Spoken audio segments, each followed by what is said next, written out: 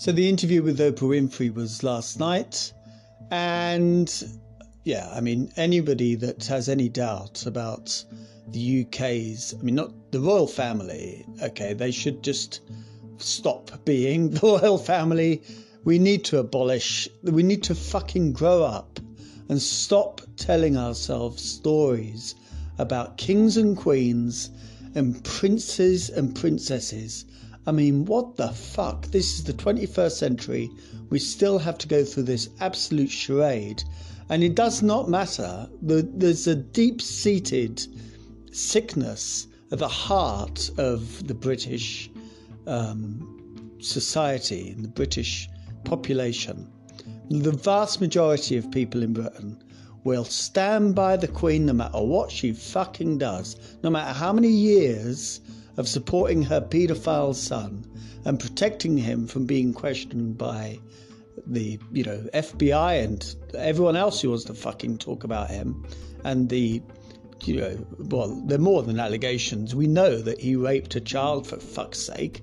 Like, it's unbelievable, It is absolutely incredible that is allowed to kind of just happen in the 21st century in a European country. Oh yeah, that's fine. The head of state is protecting her son. So, how many other times do we need to know that the royal family is utterly corrupt? A story came out a couple of days ago saying that they were literally editing the laws in order to fucking enrich themselves more. Her and fucking Charles. Unbelievable, And so, no surprise, they're a bunch of fucking racists. This is a woman, when she was 7 years old, that she was photographed doing the Nazi salute, okay? Her uncle, Edward, was an actual Nazi. What does this change? It doesn't change a fucking thing. It is a couple of days' worth of news. I don't expect the fucking palace will say anything. What can they say? We all know they're a bunch of fucking racists, utterly sick, really, really sick. But the problem is, it's just of course they're sick, because the whole of the country is absolutely sick. I mean, just look around you. Look around you. It is incredible that we are living in a massively right-wing country. It's so obvious, so fucking obvious. So anyway, as you can tell, I'm pretty het up by all this bollocks. What I think will happen is that after a couple of days of, people saying, oh yeah, wasn't it terrible? People will just think, oh no, fucking, we can't touch the Queen. The Queen is beyond reproach. Beyond reproach being exactly the phrase that Sausage Johnson used when he was asked about, the prince. A prince who's, living on our fucking dime, being a paedophile. And that's what the fucking Prime Minister said. Unbelievable. So, yeah, will it change anything? No, of course it won't change anything. Is it disgusting? Yes, it is disgusting. But what do you expect with a country full of these tabloid... I mean, what's interesting is that the royal family are terrified of getting a bad press. They're terrified of the tabloid press. And fair play to Harry, who fucking lived through the ridiculousness of his mother basically being persecuted to the point of death, Fair play for him to think, yeah, let's fucking get out of it. And if I have to sever the ties with these arseholes, then I will. And I'm no fan of any of them. They should all be just get jobs down the Sainsbury's.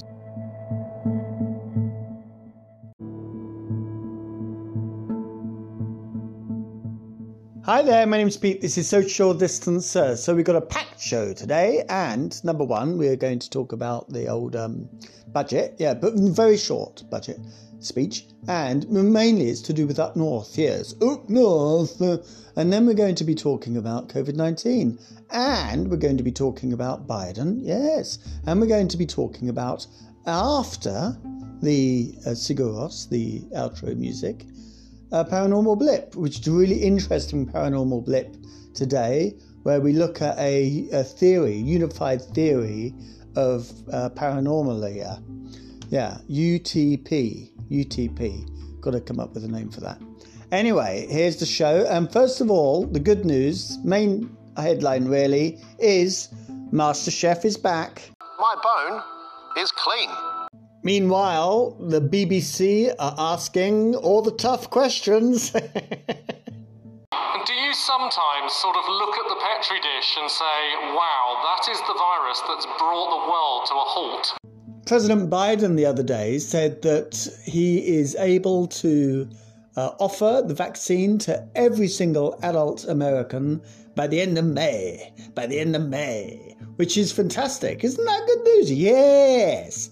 And it's because Johnson & Johnson's vaccine has been authorized, but he's used the Defense Production Act to get another company, a rival of Johnson & Johnson's, to help with the bottling and distribution. I think that company's called Merck, or Merck, something like that. And so this is very good news, obviously, and here he is. We're now on track to have enough vaccine supply for every adult in America by the end of May. Let me say that again. When we came into office, the prior administration had contracted for not nearly enough vaccine to cover adults in America. We rectified that. About 3 weeks ago, we were able to say that we'll have enough vaccine supply for adults by the end of July. And I'm pleased to announce today, as a consequence of the stepped-up process that I've ordered and just outlined, this country will have enough vaccine supply, I'll say it again, for every adult in America by the end of May. By the end of May. So that's really great news. And also, Biden wants all teachers to have at least one dose of the vaccination by the end of the month as well. And I know anecdotally teachers are getting it in the UK. We've both had our jabs, both my partner and I, which is good, the first shot, and we're up to roughly 30% now. And this success in rolling out the vaccine is the reason why, unbelievably, the Tory party have leapt ahead of the Labour Party. They're 7 points ahead. It's like extraordinary. I just can't work it out. I mean, obviously, I know that we live in a right-wing country and all the rest of it, But it is, 147,000 people, at least 147,000 people have died of COVID-19 in the UK. That's on their death certificates. It's incredible. The last data that came out for that was 142,000, and that was up until the 19th of February.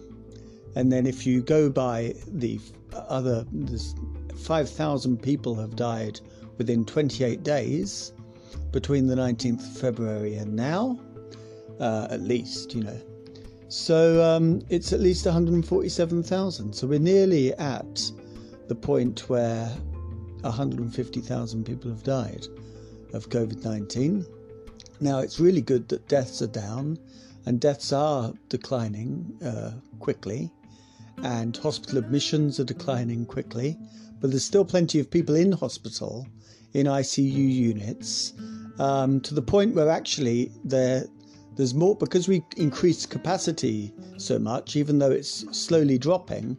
People are in hospital for longer with, COVID-19. You could be in hospital for months, like literally months in ICU. Certainly, it's not a quick turnaround in ICU if you've got COVID-19. And it's still above the capacity from last year. So it's never breached capacity, but only because we put in so many more, like thousands more beds. And there's a kind of schism that's growing in this kind of like last final couple of days really of the tight lockdown before schools open again on Monday. And this schism, it's kind of like a north-south divide. More than that, it's a deprivation divide. So the areas of England, and we've got data for England here, so I'm really talking about England, but of course it's, going to affect other countries in the UK as well, obviously. So the data shows that over the course of September to now, on average, 100,000 more cases affected the most deprived areas compared to the least deprived areas of England, which is extraordinary. And of course, we know why. We know that if you can't afford to self-isolate, you're not going to self-isolate. If you don't have the kind of job that you can do at home, then you're going to have to go out and, put yourself on the front lines, no matter what your job is, because you're out there in the community. So, there's no surprise to all of this. But also what's shocking as well is that the number of adults that have had the vaccination is in the most deprived areas is 10% less than the least deprived areas. For the adult population of England, 31% in the most deprived areas of England have been vaccinated, and in the least deprived areas, that's 41%. So, the folks that need the vaccinations the most are the folks that are putting themselves on the line more and getting getting COVID-19 more. 100,000 per week on average from September to now, so for the last 6 months or so. I mean, that's an extraordinary figure, and there's a fear out there that it's going to become essentially a disease of deprivation. It's going to be linked to deprivation. And we know now that, we've been told so many times that the government are very happy that you're going to have a background number of probably about 20,000. On average of the last couple of years, it's been 17,000 flu deaths per year. So you're around about that, 20,000 COVID-19 deaths per year. It won't make the headlines. We'll hopefully, be vaccinated. Like I was saying a couple of weeks ago, people like me will have to kind of mitigate probably for the rest of my life, certainly in the winter months. But that's how it's going to go. And it's not going to affect the southwest. It's not going to affect where I live half as much as it affects, places all across the UK, towns and parts of cities where, there's proper deprivation. Now, talking about that, the budget came along, and it's like the day after. It's always the day after, a couple of days after the budget. The kind of juiciness of the fat comes out of the budget steak. And people are up in arms today about the government's idea that nurses are going to get a 1% increase in their pay next year, which isn't even above inflation. Inflation is going to be 1.4%. I think that's the projection for inflation next year. So it's not even above inflation. So it's a slap in the face. It amounts to a pay decrease, obviously. Starmer's out there saying, oh yeah, everyone needs to be paid more. And they absolutely, it's an open and shut case, for crying out loud. For the last couple of years, they've got 12% a year.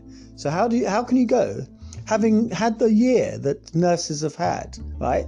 Like literally thousands of them dying from COVID-19. How can you go through that and then, okay, great. What's the score then? Oh, good. That's good. You're going to cut our pay. That's fucking great. Thanks for that then. And, will that survive the rigor and the what's the word? The kind of forensic analysis that's happening at the moment? Hopefully not. Hopefully the government will, kind of do something in order for public, kind of workers on the front line to be remunerated But there was no money for self-isolation. There was no money for putting people up into hotels if they need to go into hotels, which I think, you don't actually need to travel. Or there may be times when you really do desperately need to travel. I understand that, if you've got family elsewhere and somebody's dying, for instance, it could be argued, well, okay, let's do it, even though we're not supposed to, let's do it. But I think a lot of the time you can say, well, if you are going to travel, like, you shouldn't be traveling, so you can pay for the hotel. But there should be a fund whereby, if you really need to travel and you can't afford to put the hotel, like pay the whatever it is, £1,500 for the hotel, for the quarantine when you come back to Britain, there should be a fund available. There should definitely be funds available for people. We just talked about the most deprived areas being the hardest hit, and of course, if you can't afford to self-isolate, then you're not going to self-isolate. But this is all, comes back to the idea that it isn't to do with eliminating COVID-19, it's to do with getting a background figure of deaths, which basically means that it's off the front pages. Yep. And we've got to get our heads around that, like I was saying a few weeks ago. But what there was money in the budget for was a towns fund, and surprise, surprise, incredibly, all the fucking Tory voters are getting a bit of money. Well done. That's like proper pork barrel politics. Vote for the Tories and we'll give you a bit of investment in your town. One of those towns is Darlington. I'm a big fan of Darlington. I used to work up in Darlington with a superhero person running the school where I used to work, and very fond of Darlington, but it's a very deprived area. But Darlington is going to be benefiting from what they're calling it. I think they're calling it Treasury North. The Treasury are opening an office up north, and people in Leeds were saying come to Leeds, and I'm sure other parts of the north as well wanting the Treasury there. Darlington's a forgotten town, years and years of no money being pumped into it at all. It's near Durham and near York, kind of near York. So they've got good universities in those places. So it'd be really interesting to see what happens to Darlington with, the Treasury North going there. And it looks like they're pumping money into places where they want to retain the constituencies, the red wall constituencies that fell when, Johnson beat Corbyn in December 2019. And by the way, they've adopted Corbyn's policy of putting up corporation tax. When Corbyn was saying it, it was all communism, you know what I mean? But now bloody Rishi Sunak's doing it. Oh yeah, fine, you can do that, Rishi, no problem at all. And another thing is on free ports. There's a couple of free ports opening up across the country. I don't know anything about free ports apart from in Tenet. They play an interesting part of the plot in Tenet, which is the Christopher Nolan film, brilliant film. And on that, it struck me the other day, I don't know if Christopher Nolan knows anything about metamaterials, and if you're a fan of metamaterials, then listen to Paranormal Blip from last week. Was it last week or maybe a few weeks ago? Can't quite remember. But anyway, metamaterials are these metals essentially that are not of this earth, and they have certain properties in it. And when you watch Tenet, if you've not seen it, rewatch it. If you've not seen it, rewatch it, and have metamaterials in your mind when it comes to the MacGuffin. I've forgotten what they call the thing, but the thing that everyone's chasing, yeah, the MacGuffin. And think, oh my God, Christopher Nolan, either it's just a massive coincidence, this incredible coincidence that, the MacGuffin carries the properties of metamaterials, or Nolan knows about metamaterials and knows the supposed properties. But it transforms the film. If you think of, that's the key to the film. I don't think anyone's not that I've checked, but I don't think anyone's made that connection before. So there you go, an original thought. Just a quick word on the old poddy-waddy here. Starting to receive some fantastic audio from friends who have collaborated and contributed in the past. So that's really good, and we're going to start doing that in a couple of weeks' time, one per week, and basically it's a kind of look back on the year from the perspective of one of the people that's contributed in the past. So thank you so much if you're one of the people that have sent your work in so far, your work. And look forward to receiving some more as well in the next couple of weeks, next month or so. I think the first episode I did was the 17th of March last year. So next week we won't have one of those look backs in it, but the week after, so 2 weeks from today, 2 weeks from this episode. So episode 215, there we go. I can name the episode, yes. Have you ever seen the sunshine? No, not pork. Sunshine. I didn't say pork. I know you've seen pork. It's that sunshine.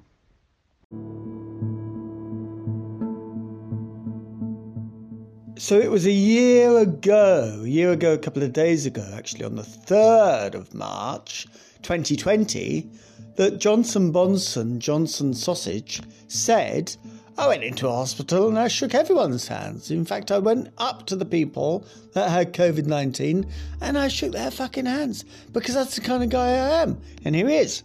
I'm shaking hands continuously. I was at a hospital the other night where I think there were actually a few coronavirus patients, and I shook hands with everybody. You'll be pleased to know, and I continue to shake hands. And I think it's very important that we, people obviously can make up their own minds. I think that Matt has said that people must make up their own minds, but I think the scientific evidence is, well, I'll hand over to the experts. But our judgment is wash. Washing your hands is the crucial thing. I love the way that Valance is literally shouting over, wash hands, oh no, you've got to wash your hands, yeah. Don't shake the people's hands, wash your own hands for Christ's sake. But not everyone is as stupid as, very few people are as stupid as that fucking sausage. One person who I massively admire, I have done for a long time, but she's just incredible, and we really need people like this woman. I'm talking about Dolly Parton, for crying out loud, who gave $1 million to help fund the Moderna vaccine. She's friends with a doctor at this kind of university hospital near where she lives. I think it's in Nashville, or it's near Nashville. I think she lives in Nashville. It kind of sounds right, doesn't it? Dolly Parton living in Nashville. And she was involved in this car accident in 2014, and she befriended this kind of high-up doctor in this, only Dolly Parton can do things like that. Anyway, this high-up doctor in this hospital, which is called Vanderbilt, and they were working on the Moderna vaccine. And she said, well, I'm going to give you $1 million. And she gave $1 million of her own money. And I've been a big fan of Dolly Parton for years. Maybe, I don't know if you know this or not, but she's a massive supporter of children reading books. And she's given millions. She's started up her own foundation to support children reading books. And she's given millions of dollars into this program. And literally, because of Dolly Parton, millions of kids, mainly in the United States, are reading books because of her and her program, which is fantastic. And so I've always been a big fan of Dolly. And anyway, here she is. She's getting the vaccine, and this has kind of done the rounds a little bit, but I thought I'd put it in the show because it's a beautiful message. Talk about, she's such a kind of good diplomat. Do you know what I mean? Getting the message across in a way which really kind of resonates with people that really need the fucking message. You know what I mean? And here she is.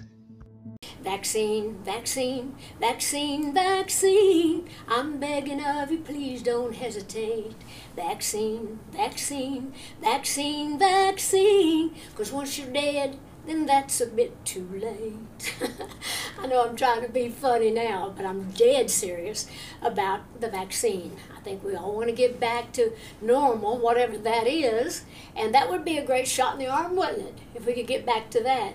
But anyhow, I just wanted to encourage everybody, because the sooner we get to feeling better, the sooner we are going to get back to being normal. So I just want to say to all of you cowards out there, don't be such a chicken squat. Get out there and get shot.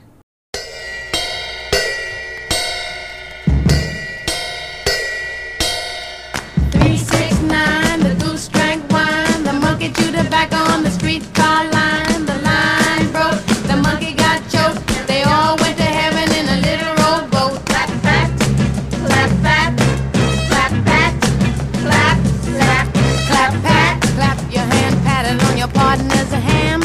Right hand, clap, pat, clap your hand, cross it with your left arm, pat your partner's left palm. Clap, pat, clap your hand, pat your partner's right palm with your right palm again. Clap, slap, slap your hand, slap your thigh, and sing a little song. Go. My mother told me if I was good, that she would buy me a rubber dolly. My auntie told her I kissed the soldier.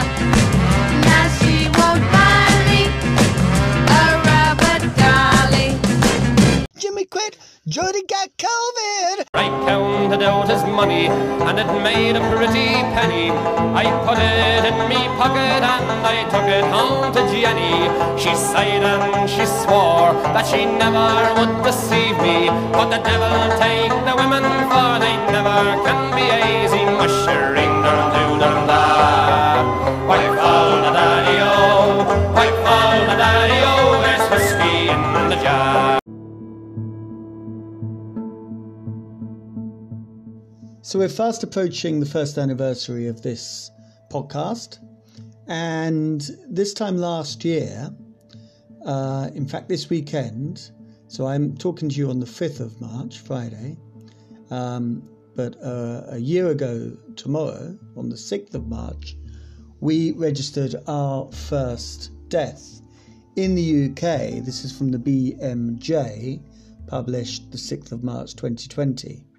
The first death from COVID-19 has been recorded in the UK, while the death toll across the world has exceeded 3,300, with China, South Korea, Italy and Iran having the highest numbers.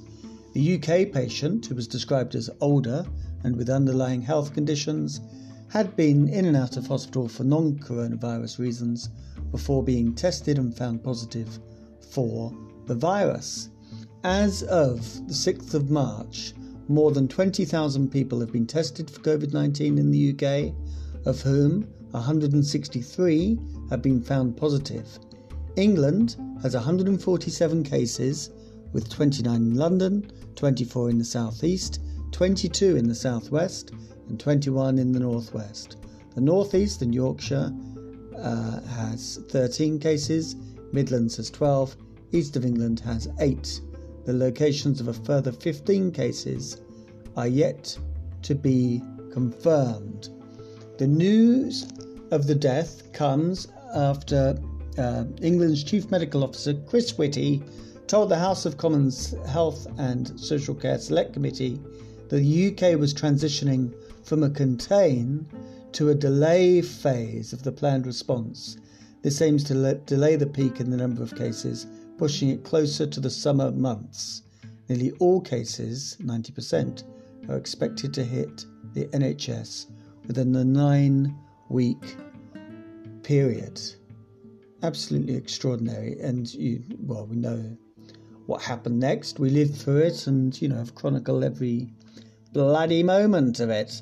But interestingly enough, just a couple of weeks ago, the end of January this year, there was a report came out about the actual first death in the UK of somebody with COVID-19. Peter Atwood, 84, died on the 30th of January 2020. But his cause of death wasn't officially discovered until 7 months later. And his daughter, quite brightly, is trying to kind of, rectify that. So there we go. So the first actual death, even though we didn't know it at the time, was the 30th of January 2020. I mean, we still don't... This is also the week that the WHO has basically scrapped the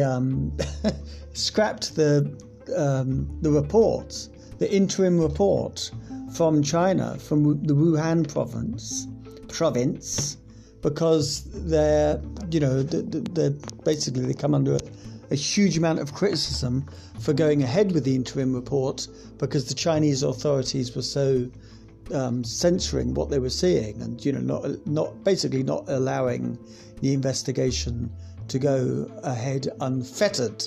They fettered the investigation, so that gives you a bit of a insight into the insanity of this last year. I mean, we all know it, but it's extraordinary the difference between, where we were exactly a year ago and where we are now. Like I say, we're knocking on the door to 150,000 deaths, which is a very, facile way of fucking putting it, but knocking on the door. Knocking on... what door?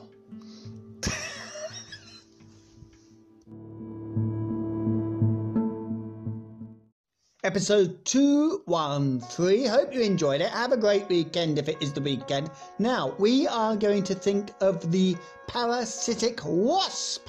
The parasitic wasp that takes over the body of the unsuspecting caterpillar, grows, the larvae grows in the caterpillar, drinking the blood, and then when the time is right, chomps his way out, and then is all lovely and cozy-wozy, and then that's it. The bloody job done. Yes, parasitic wasp. 1, 2, 3. Walk between the raindrops. Take care of yourselves. Do all of the hand hygiene stuff and the mask wearing and the social distancing. And if you're in Texas, wear your fucking mask, no matter what that insane governor of yours says. Next episode, by the way, probably next weekend, isn't it? Yeah, probably. Right, see you later.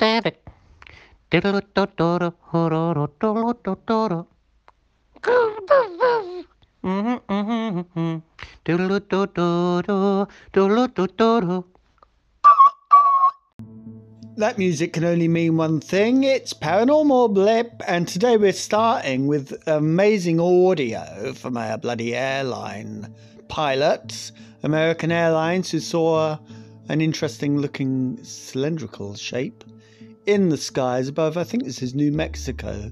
This was Sunday the 21st of February, I think it's the 21st, a couple of weeks ago, and here it is. Have any targets up here? We just had something go right over the top of us that, I hate to say this, looked like a long cylindrical object. It almost looked like a cruise missile type of thing moving really fast that went right over the top of us.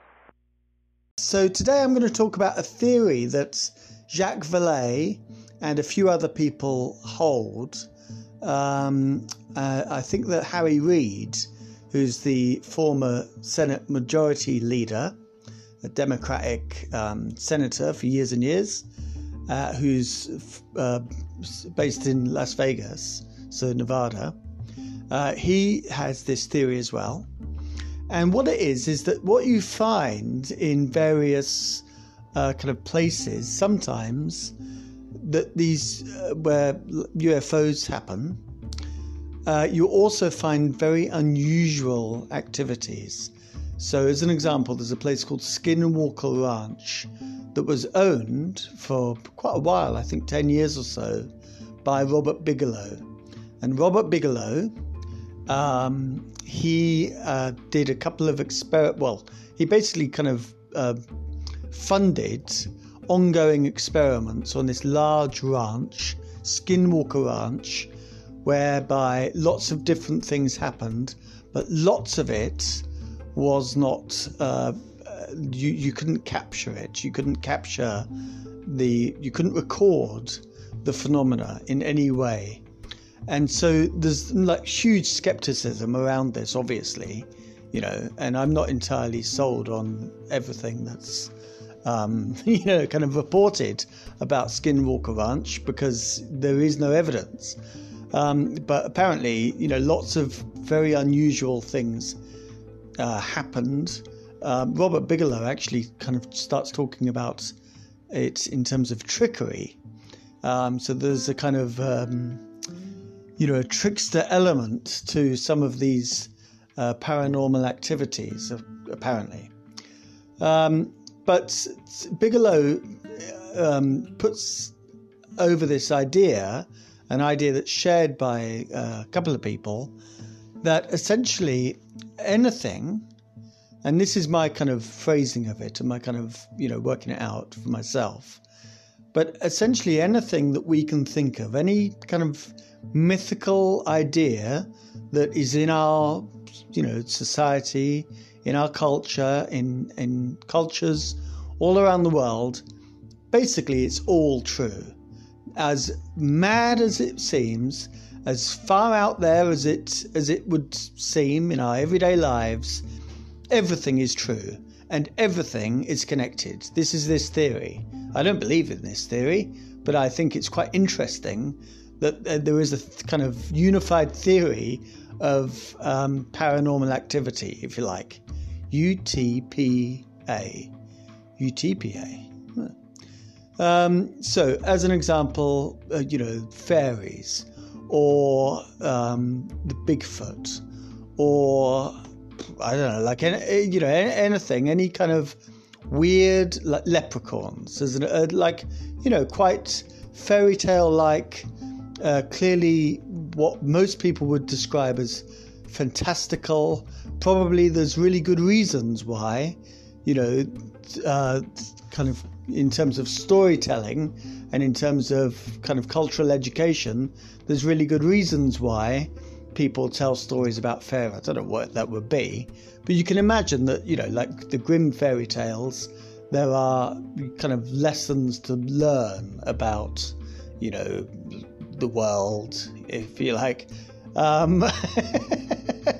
So there may be other examples, like other reasons why these things are kind of around in our society, and certainly back in hundreds of years ago. And they've been, obviously, some of these kind of mythical creatures are hundreds of years old, yeah?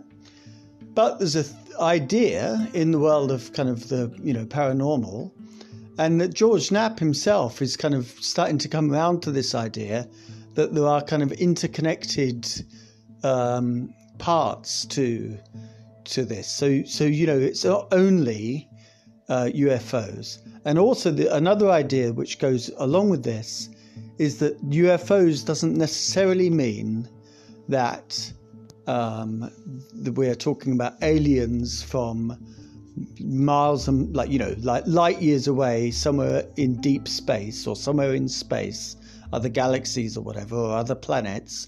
We might be talking about interdimensional beings We might be talking about ways into, so some people can access ways into, for a short amount of time, ways into other ways of experiencing reality, if you like, the world around them. Yeah, it might be that things like ghosts and things like poltergeists are like other forces, other kind of life forces elsewhere, temporarily gaining access into what we would call reality. Okay, this is a theory that exists in the world of the paranormal, which I think is like absolutely fascinating idea. And it may be that in another dimensional world there are creatures that exist which we find very difficult to accept as part of our world, but sometimes if the conditions are right, they can have access to this world. Okay, now everything, you could argue everything could fit into that theory. Okay, everything. Near-death experience, for instance, with near-death experiences, and Robert Bigelow, remember, he is bringing together his two interests of UFO discovery, or kind of wanting to find out as much as he can about UFOs, with this question of what happens when you die. Yeah, so near-death experiences, very commonly, you go through the tunnel, you go into a kind of paradise, essentially, where there's this real sense of love, real sense of kind of care, and a sense that you don't really want to leave, although you're kind of torn because you think, what about the kids? Commonly that's what people go back for. And but sometimes if you look into that world of NDE experiences, you will find that there's sometimes a kind of, so you've got these soul characters, like kind of guides, or like guide characters. Often that's reported, but you've also sometimes got this thing whereby people have a bit of a sense of what life outside of like Earth is like. Okay, I'm not talking necessarily about heaven, although lots of people do come back and say, yes, it was heaven, and they call it, like they use that word. But I'm talking about a world beyond this world, whereby things make sense in a way that they don't make sense on this earth, and multiple lives are essentially kind of laid out in front of you. Yep. Now this is, you've got to kind of do the old deep dive on the NDE testimony to get into this kind of, you might be lucky, like, you might find it the first time you look into NDE testimony. But I've like kind of looked at this for years and years. I've been into this for years and years, the NDE side of things. So I'm kind of, drawing on years of, reading and listening to testimony.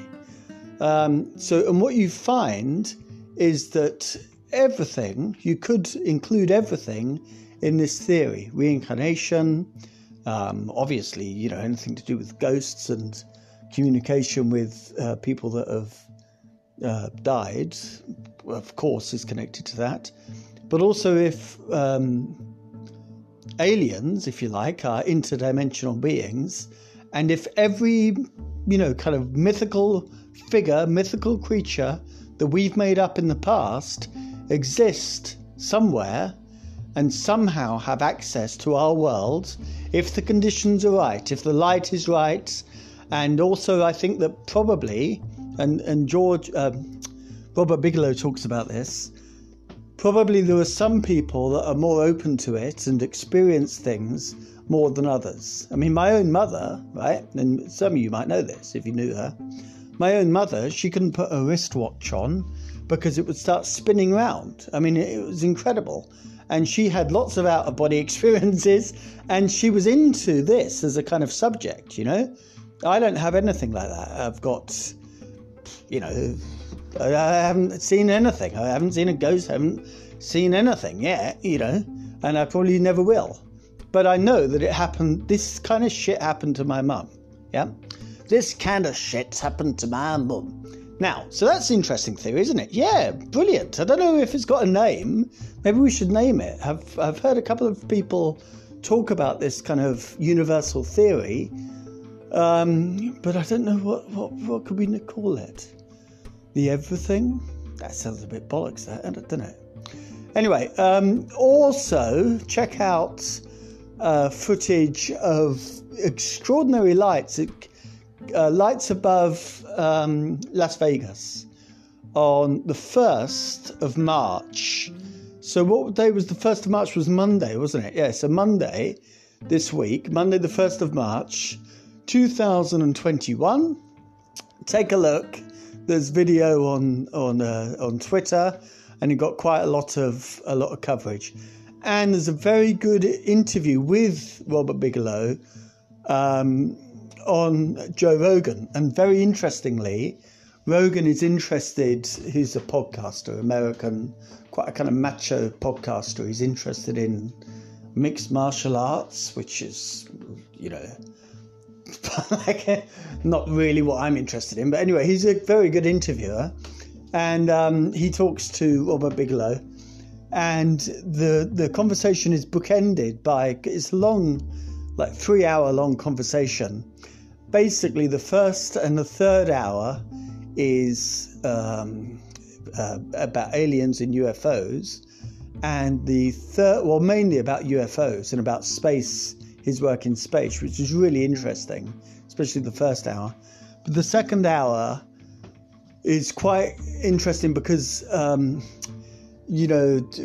hasn't kind of leapt yet. He hasn't kind of taken the leap into, which I think is very difficult, and I totally haven't either, like fully at all, and I think it's very difficult to do so, whereby you leap into where kind of Knapp is on this, where you say, yeah, you've got to, like, obviously be, like, George Knapp is a really interesting guy because he's a Peabody winning investigative reporter. Do you know what I mean? He's a hard-nosed motherfucker. But he's been in this world for 30 years, and he also knows, well, actually, in any other kind of, story, if I was hunting down any other story, if I kind of get this amount of evidence, then I've got to be open to it. As unlikely and as, like, absurd as it seems, I have to be open to it, and I can't let myself get in the way of what the kind of facts are telling me, yeah? Like, why would I do that? I wouldn't do that in any other, like, area, so why would I start doing that here? And he is one of these people that thinks that there is a kind of, there's something else happening. It's not just to do with aliens, and he's certainly got a kind of real open mind in terms of all of this stuff. Rogan is the opposite. He's not there yet. And so when the dude Bigelow starts talking about funny paranormal activity, Rogan is very, and mediums as well, Rogan is very kind of standoffish, and it's quite interesting. But anyway, the first part of that interview is really good. So there we go. I mean, one other thing as well about that is that, you do have to have, and I think the Bigelow, I don't know, I've seen other interviews with him where he's kind of giving a bit more.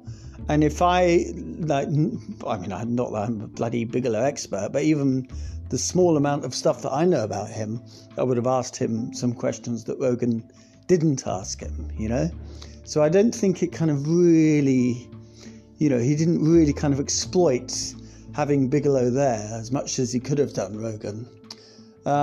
Having said that, I do share some of Rogan's cynicism when it comes to, obviously, people are out to be conned, you know what I mean? Like, of course, there's so many con artists when it comes to, preying on grief-stricken, there's a poltergeist, grief-stricken people, you know what I mean? Like, some fucking medium Googles you and stuff, and that's it. You kind of create the atmosphere. It's all, a lot of it is performance, obviously. A lot of it is performance. Not that I'm saying that all mediums are, not legit, but certainly the vast majority of them, I imagine, aren't legit. And they're not legit, yes. So that is Paranormal Blip. Take care. See ya.